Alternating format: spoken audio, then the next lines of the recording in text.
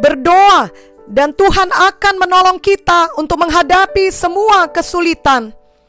Haleluya, Victorious Kids.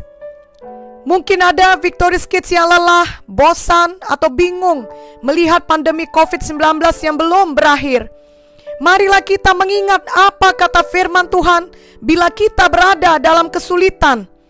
Ada satu kisah di Alkitab yang mengajarkan kepada kita bahwa bila kita dalam kesulitan, maka kita harus berdoa. Lalu kita akan melihat kuasa Tuhan jauh lebih besar dari kesulitan kita.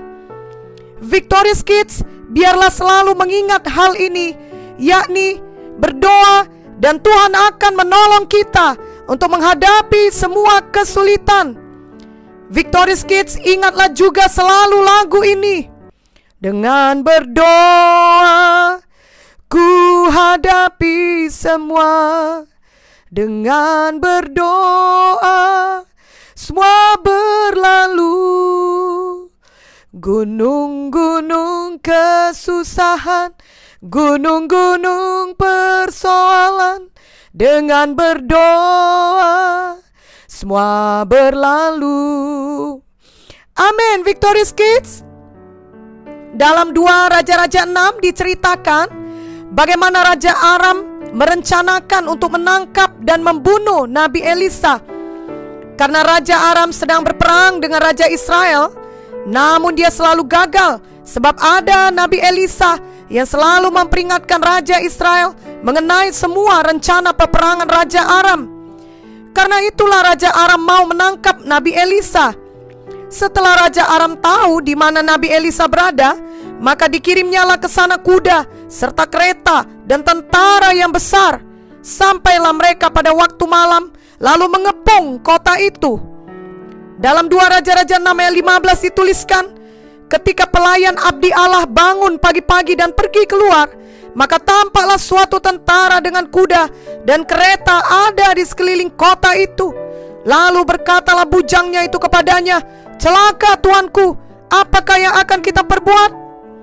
Nah, Victorious Kids, pelayan Nabi Elisa ketakutan, sebab ketika dia bangun di pagi hari, dia melihat musuh sudah mengelilingi mereka.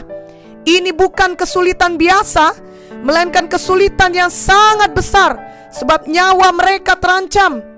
Namun Nabi Elisa sama sekali tidak khawatir. Justru dia berkata kepada pelayannya, "Jangan takut, sebab lebih banyak yang menyertai kita daripada yang menyertai mereka."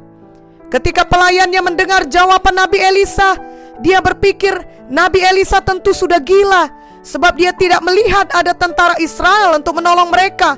Mereka hanya sendirian saja. Namun kemudian Elisa berdoa. Victorious Kids, inilah kuncinya. Kita harus suka berdoa kepada Tuhan, sama seperti Nabi Elisa. 2 Raja-Raja 6 ayat 17-18 menuliskan, lalu berdoalah Elisa, "Ya Tuhan, bukalah kiranya matanya supaya ia melihat." Maka Tuhan membuka mata bujang itu sehingga ia melihat. Tampaklah gunung itu penuh dengan kuda dan kereta berapi sekeliling Elisa.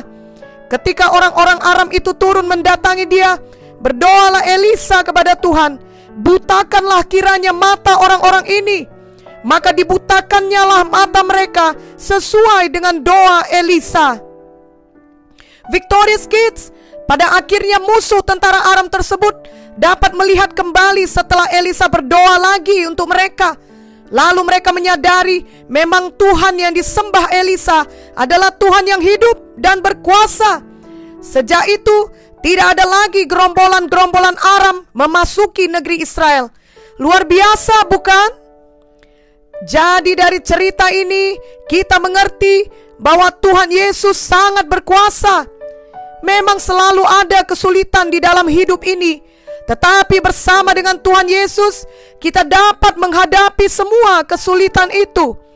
Yang perlu kita lakukan adalah selalu berdoa dengan iman seperti Nabi Elisa.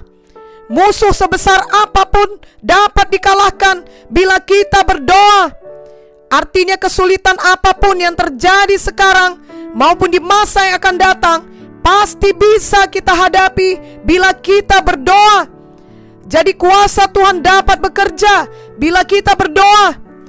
Ketika kita berdoa, kita akan melihat kuasa Tuhan dinyatakan. Kita akan melihat Tuhan yang menyertai kita lebih besar dari semua kesulitan yang sedang menimpa kita. Sama seperti pelayan Nabi Elisa yang akhirnya dapat melihat bahwa tentara Tuhan yang melindungi mereka lebih banyak dari musuh mereka, yakni tentara Aram yang mau mencelakai mereka. Victorious Kids, kerap kali ketika kita belum berdoa, keadaan kita seperti pelayan Nabi Elisa ini. Ia ketakutan, ia hanya melihat musuh yang banyak, ia hanya melihat bahaya, ia hanya melihat kesulitan.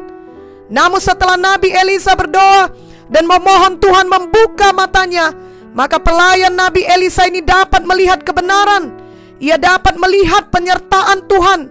Ia dapat melihat bahwa Tuhan tidak pernah meninggalkan dan bahwa Tuhan tetap memegang kendali.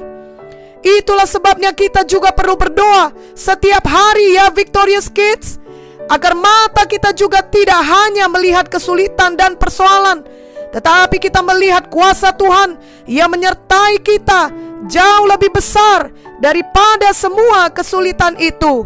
Amin. Victorious Kids, berdoalah selalu kepada Tuhan. Yakobus 5 ayat 16b berkata, doa orang yang benar bila dengan yakin didoakan sangat besar kuasanya. Ketika Victorious Kids takut, berdoalah. Tuhan Yesus akan memberi kedamaian dalam hati Victorious Kids sehingga tidak takut lagi. Ketika Victorious Kids sedih, berdoalah. Tuhan Yesus akan memberi penghiburan sehingga Victorious Kids dapat melihat berkat Tuhan dalam hidup Victorious Kids dan tidak sedih lagi. Ketika Victorious Kids sakit, berdoalah. Tuhan Yesus sudah menyediakan kesembuhan oleh kuasa bilur-bilurnya. Ketika Victorious Kids memerlukan pertolongan, berdoalah. Tuhan Yesus dapat mengirimkan orang-orang untuk memberi pertolongan. Juga pada saat ini, mari kita berdoa bersama. Oh Tuhan Yesus, saya menerima firman-Mu hari ini. Saya percaya Engkaulah Tuhan yang berkuasa. Saya menerima Engkau menjadi Tuhan saya dan juru selamat pribadi saya. Masuklah dalam hati saya. Ampunilah semua dosa saya. Mulai hari ini, saya mau selalu berdoa. Dan saya percaya Tuhan Yesus pasti menolong saya. Biarlah saya tidak pernah lupa kuasa doa. Dengan berdoa, saya akan melihat kuasa-Mu lebih besar dari seluruh persoalan atau kesulitan yang menimpa saya. Di dalam nama Yesus, saya berdoa. Amin. 1 Tesalonika 5 ayat 17 berkata, tetaplah berdoa. Jadi Victorious Kids, janganlah malas berdoa, janganlah berhenti berdoa, tetapi tetaplah berdoa dengan iman tiap-tiap hari. Ingatlah lagu ini, berdoa terus sampai Tuhan datang. Berdoa terus sampai Tuhan datang. Berdoa, berdoa, berdoa, haleluya. Berdoa terus sampai Tuhan datang. Amin, Victorious Kids. Tuhan Yesus memberkati kita semua.